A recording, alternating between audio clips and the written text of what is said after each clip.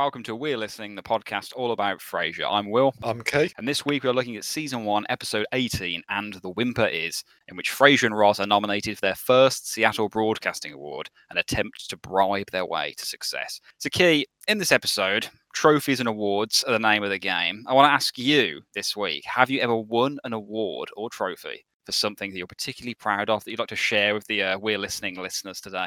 Yeah, I've won an award. I wouldn't say I'm proud of it. Mixed emotions leading into this then. Like at my postgraduate, we had an award for the overall mark in the year and the top in like dispute resolution. I got those two. Wow, that's really good. What, are you proud of those? For me, like I didn't really care about that. I just wanted to pass the exam. You're not proud of them because you're worried everyone was calling you a nerd in the crowd, weren't you? That's what it was.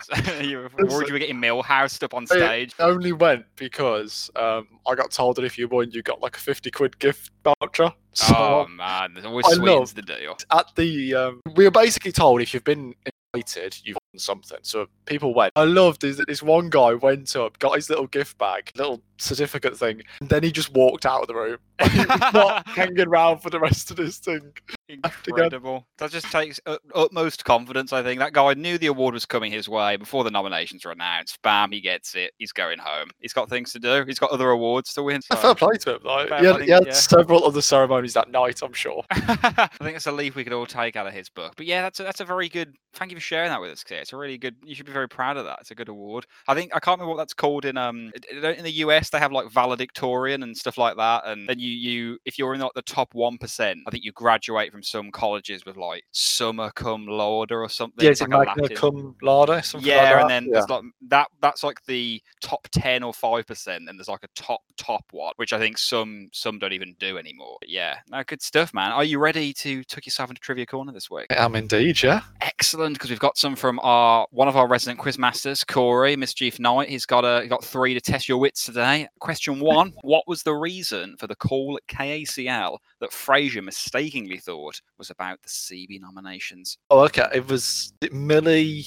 in, I want to say, promotions is getting married? Yes, absolutely correct. I'd forgotten. I thought she was pregnant. But yeah, she's getting married. Millie in promotions. When they say promotions, do you think that means KACL promotions, or there is a promotion section in that giant building for a different company? Or I don't know. Like I just don't understand how big KACL is. I just took it as like maybe marketing ACL or something. Yeah, it must be, because we don't get a full idea of how many staff are actually behind this radio show. But I mean, I suppose that they must have like promotional stuff on every single show, mustn't they? Like little, you can be a winner if you call in and do this. So maybe. Oh yeah, very good point actually. Yeah, like little awards and specials I have. Yeah, so our belated congratulations to Millie there in promotions. Hope she had a good marriage. Question 2: who was the first member of the voting committee that Frasier runs into at the CBs, and what gift did Frasier send him? Okay, so when I got to the ceremony, I was like frantically trying to remember everyone's name because I thought these were cool. You're too good, Kay. Was one of them a bathrobe? Yes, that's what I'm looking for. Who did he give the bathrobe to? Bob Peterson? Bob Peterson? I don't know what it is, but Bob Peterson sounds like a golfer to me. He sounds like a classic American golfer. And the Bob connection with the dude in season 3, the barbecue guy in the wheelchair. I hate that guy. Yeah, as do I. We'll have a lot of episode. We'll have a lot to talk about when we get to episode, but how you remembered Bob Peterson? That is a good, wholesome American name, isn't it? It is. It's all American. He lives in suburbia, white picket fence. You know, yeah, exactly. On the Friday. Exactly. A couple of kids, has a barbecue, invites all the neighbours round. Bob Peterson, an American hero. Okay, question 3. Last one. Can you knock it out of the park? I think you're gonna. What 3 drinks is Niles asked to fetch during the course of the CB ceremony? And I just want to shout out, this is an excellent question. Oh, okay. If you can tell me who they're for as well, then, I mean, I'm just going to bow down to you. Paul asks for, is it a diet root beer? It is. I've never had one. Don't know what they taste like. It's a root beer, exactly. It's basically just like a non-alcoholic fizzy drink that's got like a, I don't know, a bit like, I don't want to say it's like ginger beer because it might be nothing like ginger beer. I always assumed they were synonymous with each other, but yeah, it's just like a classic non-alcoholic, and the fact that he's getting a diet one is just like doubling down on how pathetic a drink that is. But yeah, that is one. Okay, Deja, I think, orders a scotch, maybe? He does order a scotch. He gets Frasier a scotch. You've got 2 out of 3 here, Kay. You're doing really well. I'm getting worried. No, I don't think I'm going to, like, this is a bit of a guess. Like, I can't remember. I think BB orders a drink. Mm-hmm. Also, I thought maybe Fletcher Gray ordered a drink because he just take a drink off him at the end.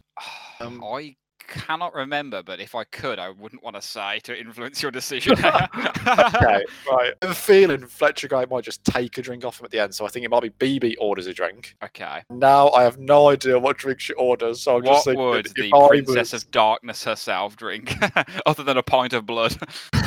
I'm gonna say gin and tonic. It's champagne. She's got expensive Oh. taste, Key. But Key, that is a phenomenal effort. You got all three people. You got 2 drinks. You got the other 2 questions right. I mean, as always, I bow down to you, sir. Well played. Thank you very much again to Corey and Mr. Knight for those excellent questions. He's also got some little fun trivia notes he's added on here, so I'll read these out now. Niles cries in this episode, just one short episode after proclaiming he's incapable of crying. And we talked about this when Eric the Red comes back. Obviously, we talked about why would he say he doesn't cry, but he cries in this episode. And when Fletcher Gray's retirement is announced at the Seabeers, only one person stands up during the round of applause. 2 or 3 stand when they are reading the noms for his category. Just that lack of appreciation makes me wonder if there's a reason he's never won after 11 years. Those are Corey's words. Very interesting, actually. I had not noticed that, but your yes then sounded like you had. I thought it was really strange actually when he announced his retirement that one random person stand up. I didn't know if like an extra was like, this is my moment, I'm gonna stand. He's like such a huge powerhouse in that room. Like that's what the plot tells us. But yeah, we'll talk about that when we get into the episode. Are you ready for our questions, Kay? Yes, I am. Excellent. Why don't you lead? Why don't you ask me your first one? Okay, so how many years have the CBs been going for? He says this is the X-annual CB Awards. Sugar me. I'll let myself down yet again. I'm going to say Fletcher Gray's been going for 11 years. I think it's going to be a bit longer than that. I'm going to say 25. The 15th annual CB Awards. I honestly kid you not.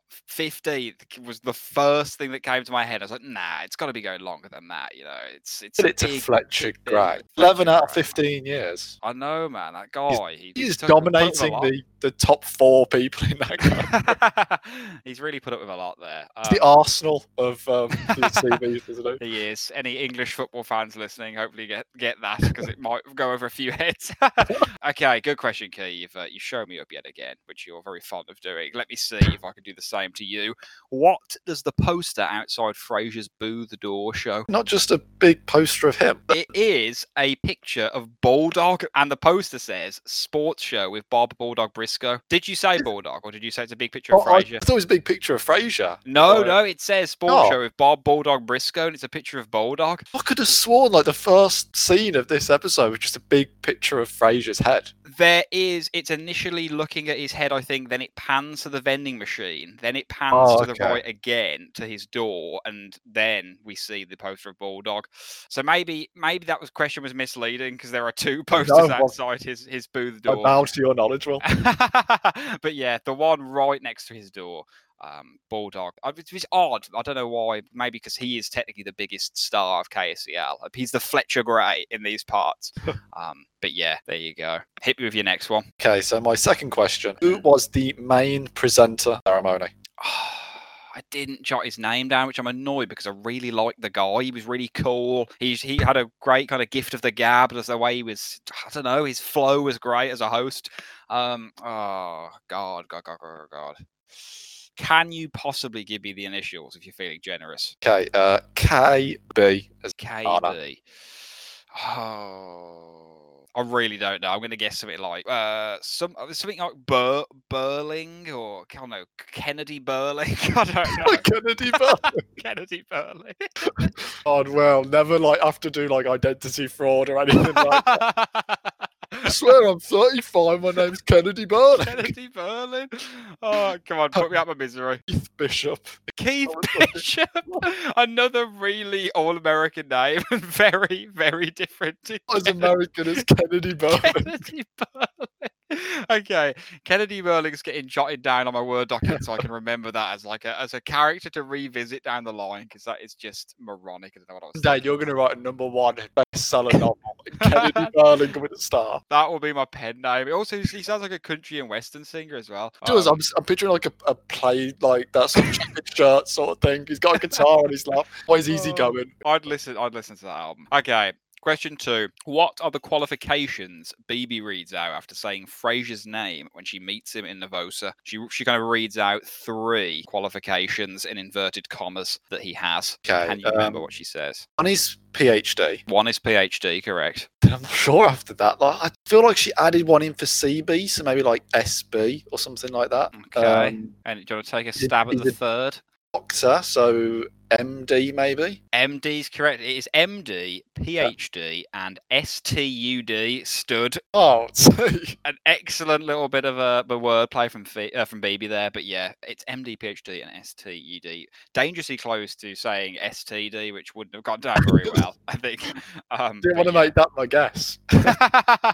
Okay, hit me with your final. Third and final question. Where did Fletcher Gray's mom fly in from? Oh, okay. I know this because no, it's on the tip of my tongue because I know it's East Coast and I think it's in New York State because I remember thinking I think that's in New York. Oh my god, it's not Burlington, not Wilmington.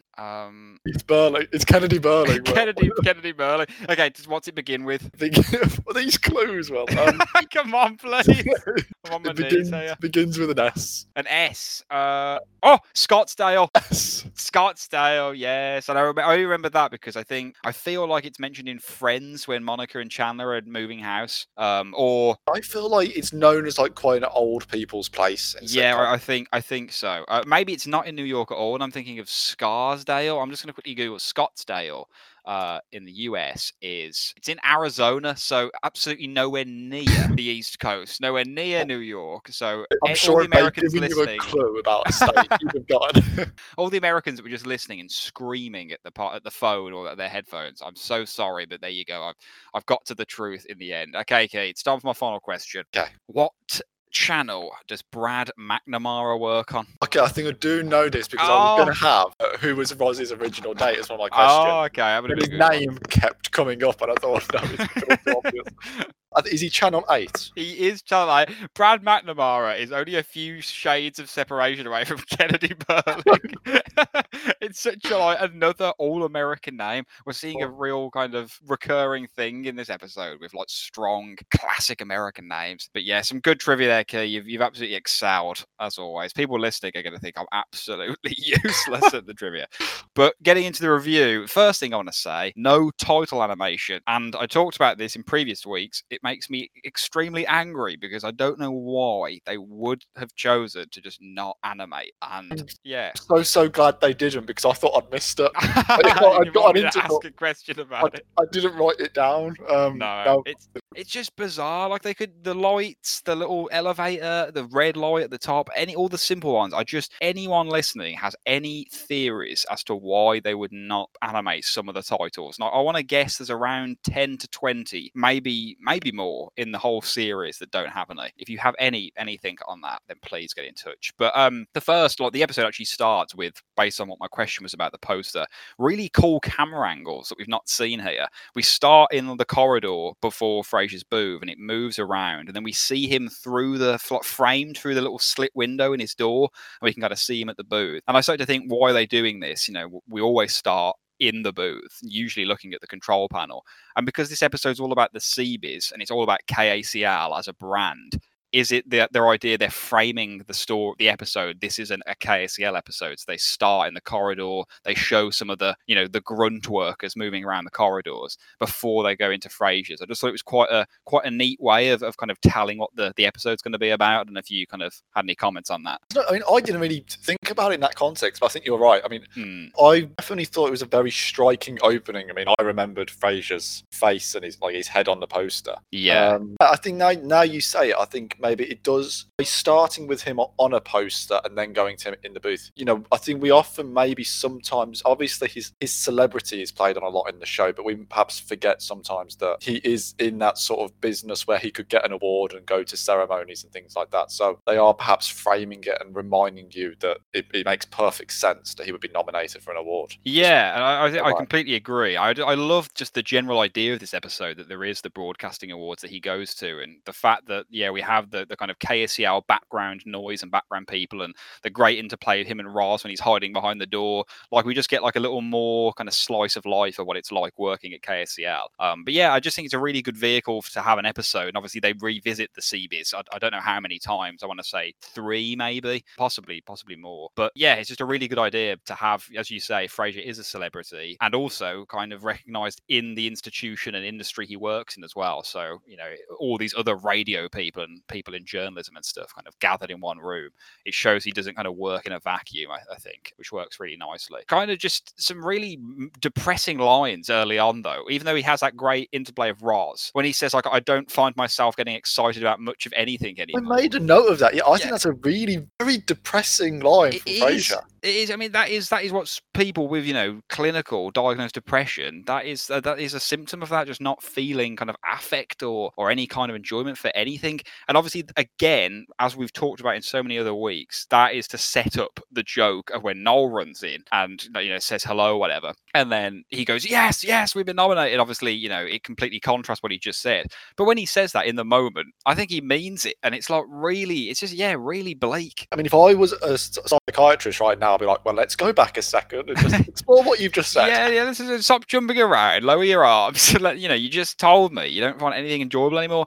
Which, again, a bit like with Niles and crying, I don't necessarily, although it's striking and bleak, I don't know if I believe Frasier when he says that, because I feel like he's someone, obviously he's unlucky in love, and his whole kind of love life is a great source of, you know, depression and discomfort to him. But generally, he gets a lot of enjoyment out of little things, you know, a nice wine, playing the piano, you know, helping people on the radio and stuff. So it's an interesting line. But yeah, as we say, sets up the great joke when Noel comes in. Just want to settle on Noel is back here, lovely guy, really happy he's back. The trying to lean on the chair thing he does, that, like, I don't know if when he's like, hi guys, and he kind of puts his right forearm up and tries to like lean on the back of Ross's chair but slips. Like, just fantastic kind of physical comedy. And then Frasier saying, get out, Noel. Just, yeah, I mean, what are your thoughts on seeing Noel again? Had you kind of forgotten what he was like since we last saw him? I'd forgotten actually how much he was in this episode, really. Yeah, and me. When I think back to this episode, in terms of other than the regular cast, I think Fletcher Gray. He's the one I really remember. And me. I think that's mainly because of how good his name is. Like, again, not to mention Kennedy Burling yet again, but Fletcher Gray is a solid name. Actor could have just shown up his underwear and I've gone, Fletcher Gray. That sounds Fletcher Gray is pretty classy. Yeah, but sorry, you were saying anyway. Yeah, but yeah, I've forgot how much he was in it, and I do like it, and I really like it as well when he's out. We see him outside of the work environment, actually at the CBs later on, and sort of his little interplay with Niles and with Roz, particularly towards the end of the episode. Actually, I'm surprised. I'm really am jumping ahead here, but like when I mean, by all means, do. Noel does that to someone. He says at one stage to Roz, "Okay, I'm leaving," and then she goes, "Oh no, I'm sorry. I didn't mean that." I was like surprised he had so much like backbone. Yeah, I'm me actually. Like, it's interesting because in these early seasons, or, you know, the earliest season, he's characterized as someone who is a little bit, you know, silly and stupid, but not like moronically so. And I think as he goes on, he kind of it's a bit like, I don't know if you watch the US Office, but I imagine a lot of people listening will have. Kevin is a character in that who starts out as someone who's like very dull and speaks really slowly, but he isn't stupid by any stretch of the imagination. And then by like season 2 onwards, they basically recharacterize him as an absolute moron who like cannot string a sentence together. And it's just, yeah, it's interesting how those kind of side characters change. And Noel kind of reminds me of that a little bit. But yeah, it's nice to see him kind of in this episode a little bit more. And he's one of the cast members of KSCL that I think a lot of people would say, I wish we saw him in a few more episodes. On the whole, do you like that when characters get sort of characterized a bit later on? Do you want them made to be dumber than they are? It's tough, yeah. With the Kevin one, ultimately he becomes a much better character through what they did with him. Although it is obviously noticeably just he's like a different person. The dull, boring guy in like season 1 and parts of season 2 isn't funny. Like, he just doesn't do anything for me. But then they made him really funny. And then Noel isn't that drastic. It's not as drastic as that, and he is kind of the same kind of person. But yeah, it's a good question, really. I think it depends on how much I connected to the character beforehand, and then if they take it down a really stupid direction, I'm gonna be like, what are you doing? But they don't. I'm trying to think if they do that with any of the main cast in this show. I don't really think we've talked about Martin a little bit. He starts out quite gruff and whiskey voiced and the voice of reason, and then by the time season 10 comes around, season 11, he's getting high, taking weed brownies, and he ends up becoming just a little bit more loose and kind of fun. So he probably has the biggest shift of all of the five main cast members. But yeah, I mean, what about you? How do you feel about all that? I'm really not a fan of sort of dumbing down characters because for me, I feel like it means you miss out on storylines you could have. Like what first came to mind when you said that for me was Ralph in The Simpsons. Yeah. In the first couple of seasons, Ralph is not that dumb. Like there's a brilliant episode where there's a crush on Lisa and he ends up playing George Washington in the school play. He's great in that. Like that's my favourite Ralph episode. A couple of seasons later, he's an idiot. He's shoving crayons up his nose. And I'd have for instance, in that, I'd have liked to have seen more intelligent Ralph, or at least not dumb Ralph. Yeah, no, I completely agree. He's a really good example, actually. I think sometimes for me, when you do that, it just feels like you're going for cheap comedy rather than the well-scripted comedy. Yeah, like slapstick and physical comedy is much easier to do than like a well-written quote pun about opera, which Frasier and Niles kind of regularly do. Speaking of, after this scene, we're back in Nervosa, which I've got a little bit of coffee count updates to get to. Amazing Niles moment here. The delivery of these lines when he's just kind of, I can't remember them exactly, but he's like, And then she said she'd been seeing someone else. She couldn't keep living a lie. I was dumbfounded. I mean, what about everything we'd gone through together? Didn't that mean anything to her? Niles, a patient has a right to change therapists.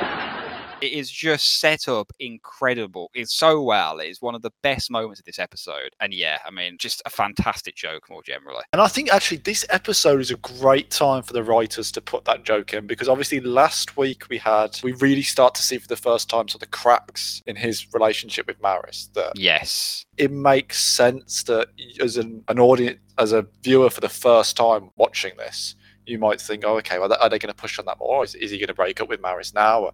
And so it's a good time to do the joke because it can be, I think, a genuine mislead if you're watching this first time. No, that's a really good point. Coming off the back of last week's episode, then yeah, you fully expect him to be talking about Maris here, and you think, oh my god, all that stuff we saw last week, he's full on gone through with it. Maris has found out or something, she's leaving him, and I do think his eventual divorce from Maris and all that kind of takes place over the next few seasons is one of the best kind of side plots in the show.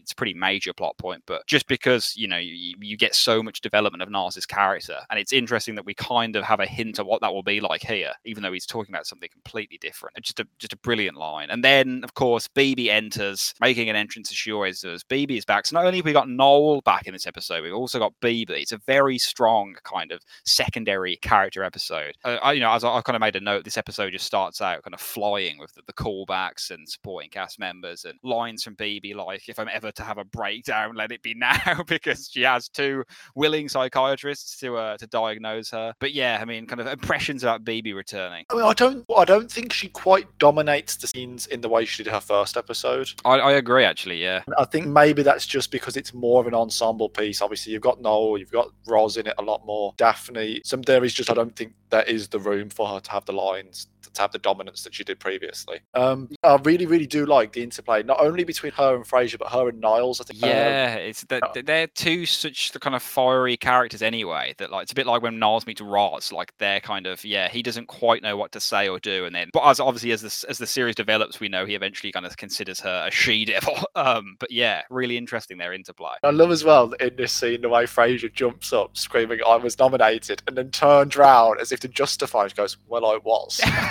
Yeah. When you found out that you were nominated for this university award, were you in a public place and did you jump up and down celebrating? I did not. I think I just got an email. I was like, for fuck's sake. And we have to go with that now as Oh, I'm well. gonna go to prize giving. I was gonna have a beer and chill out that night. Probably what your reaction was like, which is the complete opposite of Frasier here. It's interesting because Frasier is very humble. We know he has an ego. Or I should say he's both. He is humble and he's egotistical, and both sides come out of it as the series goes on. But yeah, I think up to now he has been quite humble generally, and this episode kind of gives you that flavour of what he's like when he wants something. And I'm fairly certain BB plants the seeds for the whole bribery thing because she tells him how someone's got like an ad in their show or sent a gift out or something. I can't, maybe you can jog my memory there, but the fact that he does go to the extent to bribe people, essentially, as Martin calls it, which is very fair to call it that. It's interesting to see him kind of really clamoring to get that recognition,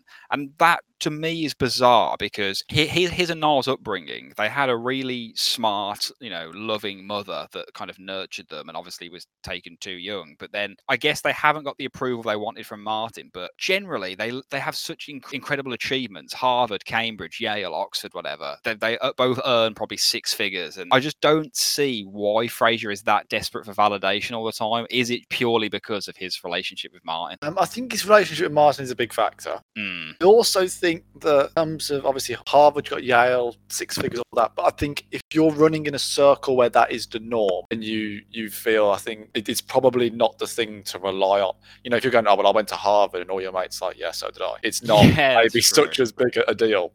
Whereas, and I think as well, maybe because he's someone who maybe didn't have that many friends when he was at school and things like that, he maybe craves the approval of the general community or the wider community perhaps a little bit because of that. I think so, yeah. And it's interesting that like Niles is particularly like that because like he always says, oh, I'm the one who has work cited in academic journals and that kind of thing. And they both kind of clamour for the favour of the wider psychiatric industry, but then also the general public as well in some regards. They're both kind of vying for that all the time, which I think interesting. One thing I will say is that I absolutely, one line, I think it's in this scene that I absolutely love, is how Frasier at prep school and Existentialist Club voted him most likely to be. I have made a note of that. It is one of the smartest jokes in the whole of the show, I think, but season one in particular. It's an incredible line. He's like, that should get a standing ovation as writing goes. Whoever came up with that in the writers' room. It's just, and I mean, I've never heard it before, and I haven't Googled it to see if it's ever cropped up in a book or anything. If that is genuinely an original joke from one of the writers, which by all means it probably is, it's just, as you say, it's just incredible. It's testament to the team they had behind this show. Just it's a really popular sitcom, and yet here are some philosophical jokes that are just like out of this world in terms of their punning. And we have another joke about Niles being late for his sexual addiction group, and he doesn't like to leave them too long. Another fantastic gag, and again, I think you mentioned a few weeks ago, a great kind of throwback joke that they do quite a lot. I'm thinking, is that the third or fourth we've had, maybe? A bit more, to be honest. I was thinking fourth or fifth. It may well be. But it's a great line, and I don't know when these kind of stop being a thing, but every time I hear one, I'm just like, why did they ever stop? They could have done this every season. Like, it never gets old. Like, just keep thinking of new ones. It's a great kind of familiar and comforting joke to hear, I think. One also thing I really, really love David Hyde Pierce's delivery. It's not so much a zinger. I know we're trying to keep an eye on those, but I do love the way when he's asked if he's proud of Frasier, he goes, well, actually, no. And just the way he delivered it. He talks about like the low road of celebrity my brother has chosen to travel on, and just like he's very eloquent at this point. But he just doesn't care at this point about Frasier's achievements, and it's just there. It's a great little bit of sibling rivalry, as Frasier calls it, but just seeing those rifts between them. But then the fact he does come to the ceremony and Frasier thanks him for that, and it's quite nice in some regards. He gets over his all night. Yeah, exactly. Yeah, he kind of ends up being the foil of the joke there, when he was the one kind of dead against it. So after kind of Nervosa are back in Frasier's apartment, and he's celebrating after he's found out he's been nominated by telling everyone how to open a bottle of champagne. I don't know if this is true. I've not fact-checked this, but his method is you hold the cork stationary and you twist the bottle. Evidently doesn't work out this time because the champagne goes everywhere, and you have Eddie licking up $200 champagne. And that was actually going to be one of my quiz questions, how much the champagne bottle cost? Would you have remembered? I think I would have actually. Yeah, I think it's got that kind of ring to it. But yeah, Eddie licking that off the table is hilarious. Frasier, I think, calls him a mangy cur again, which is something he calls him a lot, but he like says it really quickly, so it's almost hard to pick up. I mean, when was the last time you had champagne, Kate? Can you remember? Are you a fan? I should ask. I don't. Yeah, it's all right. I think last time I probably had it was some kind of function where given a glass of champagne, but you're sipping it very, very. You can't have much champagne, sort of thing. If you don't know what I mean. Yeah, you've got to be kind of economical with your sippage. You can't stand there and go, "Oh, this is good stuff." Where's this coming from? Get me another.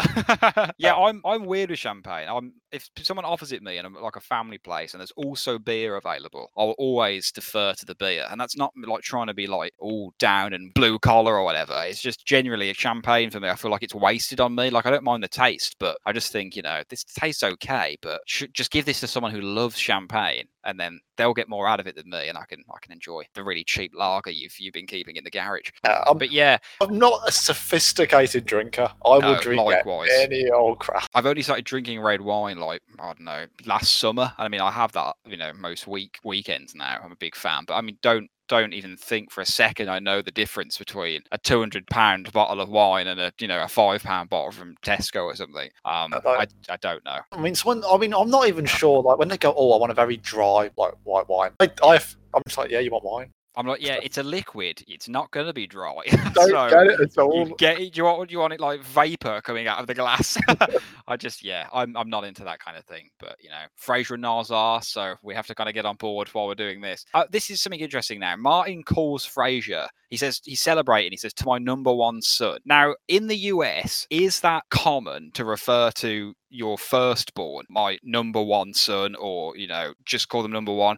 Because sometimes my mom and dad, obviously we live in the UK, they will refer to my brother as all number one's here today, or all number two's off in London or whatever. I just always assumed this wasn't a thing in America, and like to say, "Oh, my number one son," it's like he's saying you're the best. I don't know, how did you kind of read this, and how do you kind of think that plays out? I'm sure Americans listening will fill us in, but I don't know, this kind of is a funny line for me. It's a strange one. I thought it was more like number one as in you're the best in your field sort of thing, like you're number one in radio broadcasting.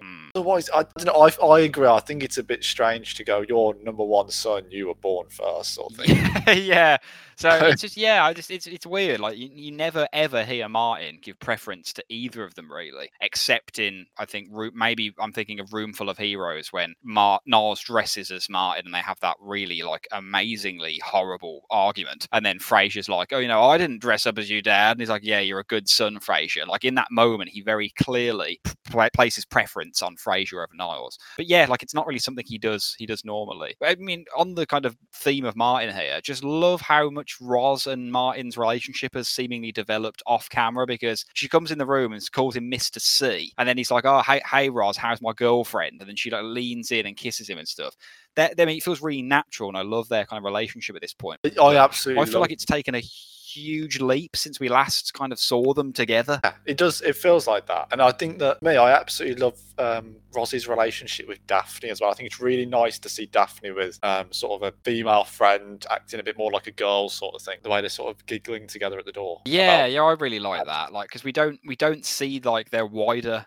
Like someone made a tweet the other day, and I haven't been able to stop thinking about it. And it's relevant here. It says people in TV shows never have friends unless the whole show is about them having friends. Like, you wouldn't vote. Roz will have loads of friends outside of KACL and outside of Frasier's family, obviously, because she's just a normal adult woman. But we never, ever see them. Likewise with Daphne. And I just think, that it's such a good point. Unless the show is about that, we can't ever see them because, time restraints and actor restraints and whatever. So, yeah, I completely agree with you. They've only really got each other when it comes to, like, gal pals, to use a horribly, out of date kind of gendered term. Sound at least 65. I really do. But that is what they're like here, and it's a nice little. They're kind of dancing around about Brad McNamara, or like Daphne does like a ka-ching motion with her hand, to say, what a. And then like Frasier's like, "Oh, I'm sure she's talking about the nomination." Like, no, I was congratulating her about Brad McNamara. It's just, yeah, really good.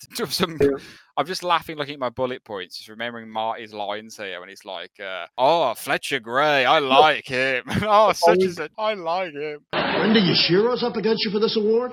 Oh, I like her. She's a cutie. Mike Sanchez. Oh, I like him. Fletcher Gray. Thank you, Dad.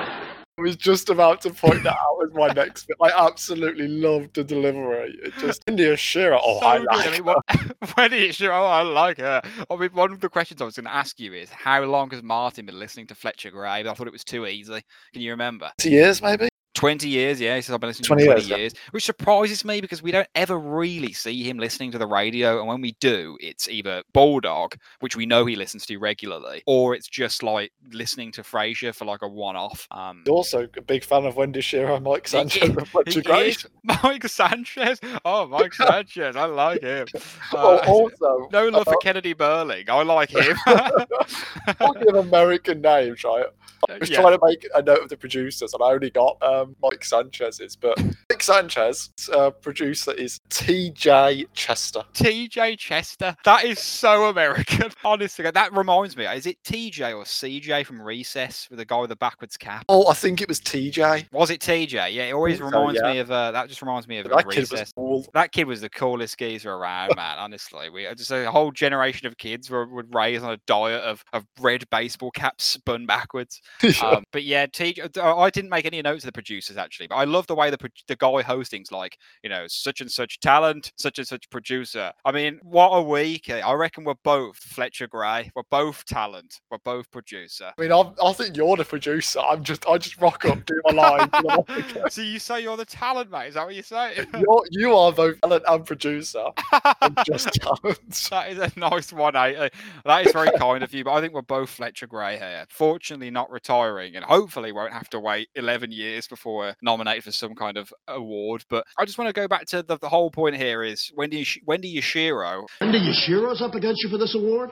Oh, I like her. She's put out an ad to kind of curry favour with the CB panel. Obviously, this is where the plot point comes in. Frasier and Ross are going to buy gifts for the panel. His kind of immediate default thing is to defer to the Tiffany catalogue, which is just blows my mind here. I forget how filthy rich Frasier is, and Niles obviously, but for your immediate kind of gift shopping needs to default to the Tiffany catalogue is insane to me. Like, I cannot even fathom having that much money. And I just, did that moment kind of strike you at all? I find it's quite strange. Like, just because, it wasn't that long ago, this guy was banging on about his ethics. Yeah. And all of a sudden now he's like looking at silver flasks and cigarette cases and things like that. And bathrobes as well. Sorry, I think does someone else a watch as well? I think the woman after Bob Peterson. Yeah, she has a watch, and he says, "Oh, it's like quite like my likeness or something." He makes a joke about his likeness, which I don't understand. Like, is he joking that he got his own face on the watch face? That's what I was thinking. I was thinking he's either got his own face on it, or he's saying like he can see his reflection or something. But... Oh, that's a good shout. Yeah, maybe it's so like crystal kind of clear that he can see himself in it. I was going to say, there's no way he'd get someone to watch with his face on. That's like something you'd get out of a Christmas cracker, I think. Extremely kind of in poor taste. One tiny detail here. The fire is on in Frasier's apartment. I can't recall before now ever seeing it lit. I mean, maybe a cocktail party or something, but the fact the fire is on in this scene really throws me. It just doesn't seem like I don't know, it's a nice detail. But yeah, did you notice it was on? No. I really look at the stupidest things in the background, but yeah, I can't remember a previous time it was on. I don't know if you can. I can't think of it at all, to be honest. No, but it's a great fireplace, and the way kind of, that tiling that swoops over. I would use it more if I lived in Frasier's apartment. But yeah, kind of next on my bullet points notes of this episode is it kind of throws back to earlier. I totally forgot that Noel came to the awards, which is great that he kind of shows up again and he orders his Diet Root beer and he says he's going to go home and he's got night blindness, which is a fantastic line. It must be a thing. I mean, is that something you've heard of before? I know some people who they can't drive because like bright lights sort of really distract them and like hurt their eyes. So I don't know if it's not like the night per se, but like if he sees a street lamp, it would really affect him. Okay, so yeah, maybe that's what it is. I'm speaking very, a lot of ignorance here because it's probably a very serious affliction. But what were you going to say? It is. It's a thing. The eye is unable to adapt to low light conditions. Okay, well, there you go. If anyone listening suffers from that and wants to chip in about Noel here, by all means do. We're very ignorant about medical conditions, as has been proven on other epidos on this show. We are not to be trusted with any medical advice. We do not have MDs. We are not STUDs. So don't listen to us. Great, again from Noel. They don't check after 6, referring to the meter he's found. I think little fist pump or something. What does he do? So genuinely delighted, isn't it? It really is. Check after 6. Don't check after 6. They don't check after 6.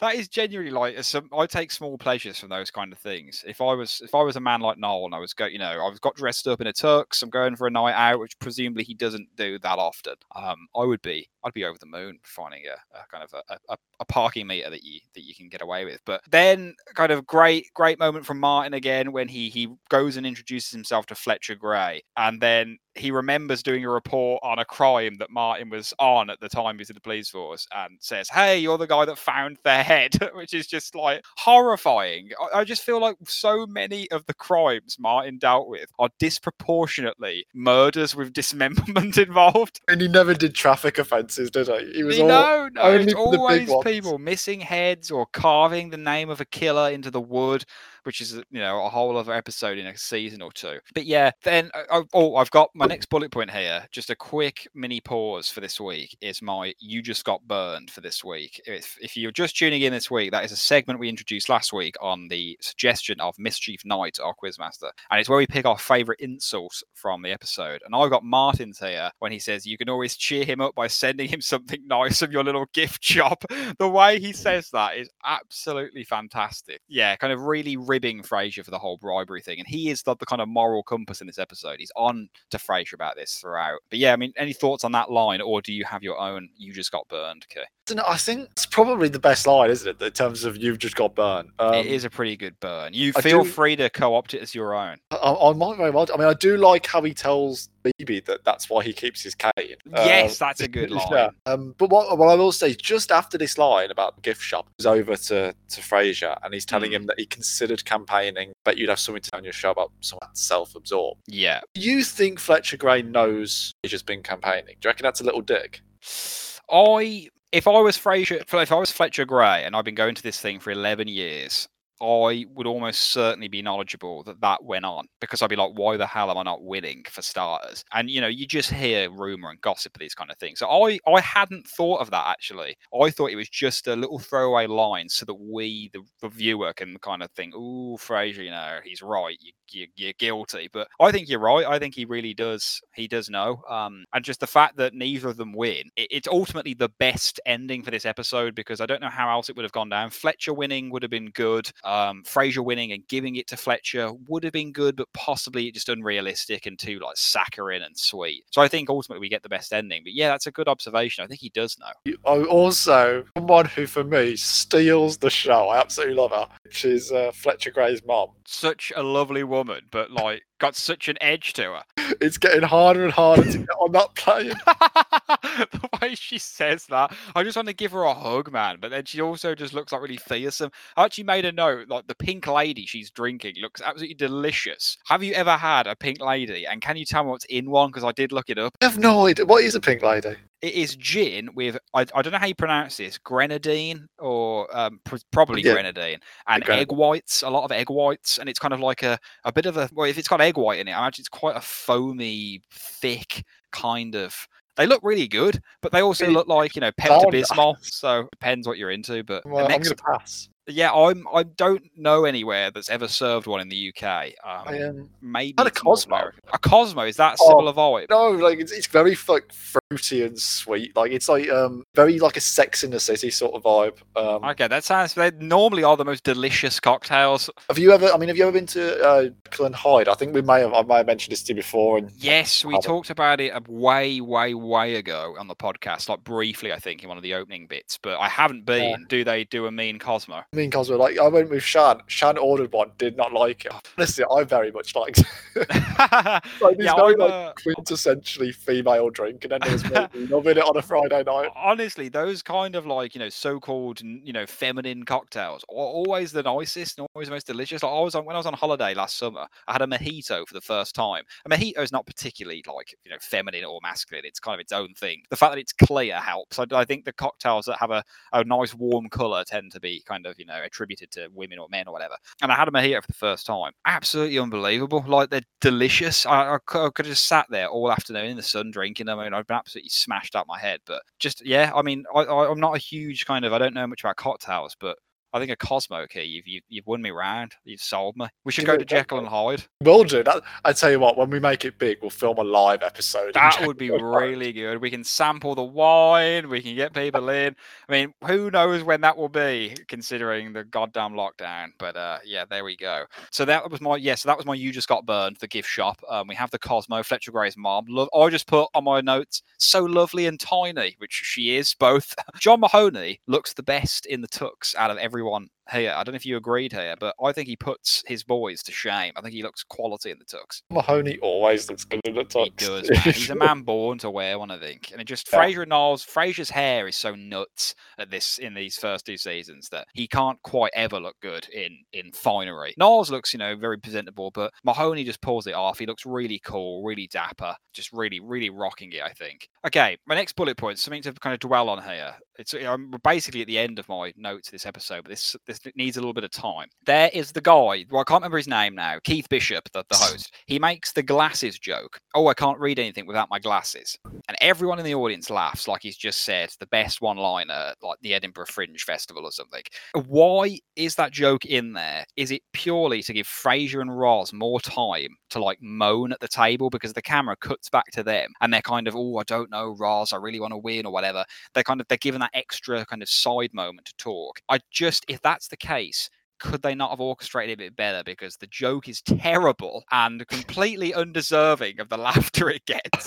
And also, you wouldn't get up to host an award ceremony without putting on your reading glasses. So any thoughts on this to kind of wrap up the review? I feel like I couldn't possibly disagree with you, given the I think I've really laid into Kennedy Burling more than he deserved, but I don't know. What are your thoughts? Kennedy Burling.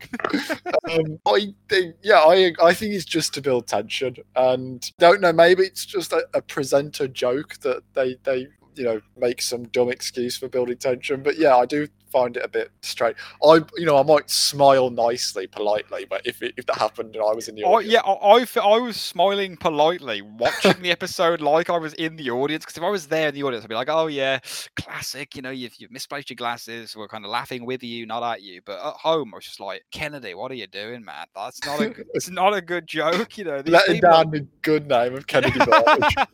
Honestly, just not good. But overall, a very good episode. I'm going to ask you, Key, is it in your top 10? Is not in my top 10. It is not in my top 10 either, but a very good one. I feel like we're really like the second half of season 1 is just full of really good eps. We're kind of on a really good downward slope now towards the finale. The title and the whimper is, I couldn't really find much. Did you think this was a reference to anything other than "and the winner is"? That's all I had was "and the winner is." I was trying to see if like "and the winner is" was maybe like a classic film from the 50s or the 40s. I couldn't really see. I think it's just a kind of throwaway gag. A bit like with the title animation, I get a little bit annoyed now because we love talking about what the references in the titles are. When it doesn't have a clear reference, like, oh, "Can't Buy Me Love" is a Beatles song. When it's this week and we can't really think of one, I get a bit frustrated. Like, I want them to call it something else and have it like, in reference to some arcane literary thing. I don't know. But Key, are you ready to wrap up with whose crane is it anyway? Can I just add a couple points? Yes, you can. Please do. I absolutely love the fact that right at the end of the episode, when Frasier Gray comes over, why that he just takes a drink from Niles, because obviously it's been a joke all the way through that Niles is getting drink. At this stage, I feel like you've just started to forget about that, and I think it's the perfect timing. Yeah, just it's a great recurring gag. Yeah. I also love Frasier Gray's very philosophic view of the whole thing. His little speech reminds me a bit of If by Kipling, the Yes. poem, like, you know, be a man, my son, and all that. Just the way it goes, you know, if you can look at yourself in the mirror and you've done a good job, that's all that matters. Absolutely, that's a really that's- good callback actually to the Kipling. I think it's a big and probably presumably would be very familiar to the writers of Frasier. For me, that is what makes Fletcher Gray the dean of Seattle radio. The Dean of Seattle Radio, God. my mentor, Fletcher Gray. Just such a good guy. Also, another character that we say this about so many, but another character I would very happily have seen again. Another Seabies, maybe. You know, he's there as like, I don't know, gets a lifetime achievement award, Or like he could have been one of the people hosting the or something. yeah, exactly. You know, because then we'd be like, oh yeah, it makes sense he's hosting. We know who he is. But yeah, you said you had a few other points to add. I think that was really. I mean, one thing I will say, I know we talked about the title of the episode. I know we didn't mention that last week, did we? Did you want to? We didn't. What was last week's Midwinter's Night Dream? Dream, yeah. Of course, a reference to. Actually, I'm very happy to say my favourite Shakespeare play, which is, of course, A Midsummer Night's Dream. Have you ever performed in it, Key, knowing you have a dramatic background? I haven't done Midsummer Night's Dream. However, I am going to. I don't know if it's plugging it because it's free and it's absolutely nothing to do with me at all. Go for it, man. Plug away. There's a theatre group called the Lord Chamberlain's Men, and it's an all-male group, and they tour the country once a year during the summer. They do outdoor theatre, and in Birmingham they do one show a year in Birmingham, which is Winterbourne Gardens, which I think. Oh, I've been there. It's wonderful. Gorgeous, yeah. Yeah. And I went to see them perform The Tempest there a couple of years ago. Wow. And it was phenomenal. And last year they did A Midsummer Night's Dream, and I missed it because I had a work thing. But both of them on YouTube for free. So if anyone, what was the name again? The Lord Chamberlain. If anyone's into like outdoor theatre and Shakespeare, I would highly recommend them. I would love to see Midsummer Night's Dream performed outside, as would As You Like It, which I think is like his big pastoral play. Like the whole thing takes place in like Arden Forest or something. Like just perfect to take place outside. But yeah, so there was a reference last week was reference to that. Great Shakespeare play, really is. I just love the comedies in general like that. Much Ado About Nothing. I just think they're really kind of good comfort food. I know a lot of people who maybe haven't watched or read any Shakespeare think it's really inaccessible and like just, you know, high society stuff, but he's actually like, you know, he wrote these for, you know, the common person to enjoy and listen. And I think the problem is Shakespeare is taught so badly in schools because you're just handed a book and made to read out of it. And it's... Yeah, no 11, you know, year 11, no 15-year-old, 16-year-old is going to read Shakespeare and think, oh man, this is going to change my life. You'll get like a rare 1 in 1,000 person who will think that, but generally they'll just be so put off. We're very lucky where we are. We're not too far from Shakespeare Company. Absolutely, We've never seen them do a bad play. And if there's anyone who has access to BBC iPlayer, I know, but I think about 6 of their shows on iPlayer. Yeah, I've been meaning to watch them. I've been a terrible literature student and have not watched any yet. I know Much Ado About Nothing's on there, and Macbeth, because I went to see both of them live, and particularly in Macbeth, Christopher Eccleston is amazing in the lead role. Really? Absolutely phenomenal. It's really, I'd love, if you do give it a watch, I'd love to know your thoughts on the direction that the director took with it. Yeah, I know nothing about his performance, actually, like how they staged it, whether it was like historically accurate or they kind of moved it to a different time period. I'm not going to say too much, and I'll let you draw your own conclusions. You know what? I will watch it. I promise you I will. I mean, you've given me the excuse I need. I would highly recommend. Excellent. Well, on that note, Key, are you ready to end this week's review and play Whose Crown Is It Anyway? I am indeed. Excellent. I think you might get this one. It's just 2 words, and it is congratulations, guys. Congratulations, guys. Who says that in this episode? Or is it anyone in the episode? Anyone in the episode who has a speaking part, obviously, because they have to have said the line.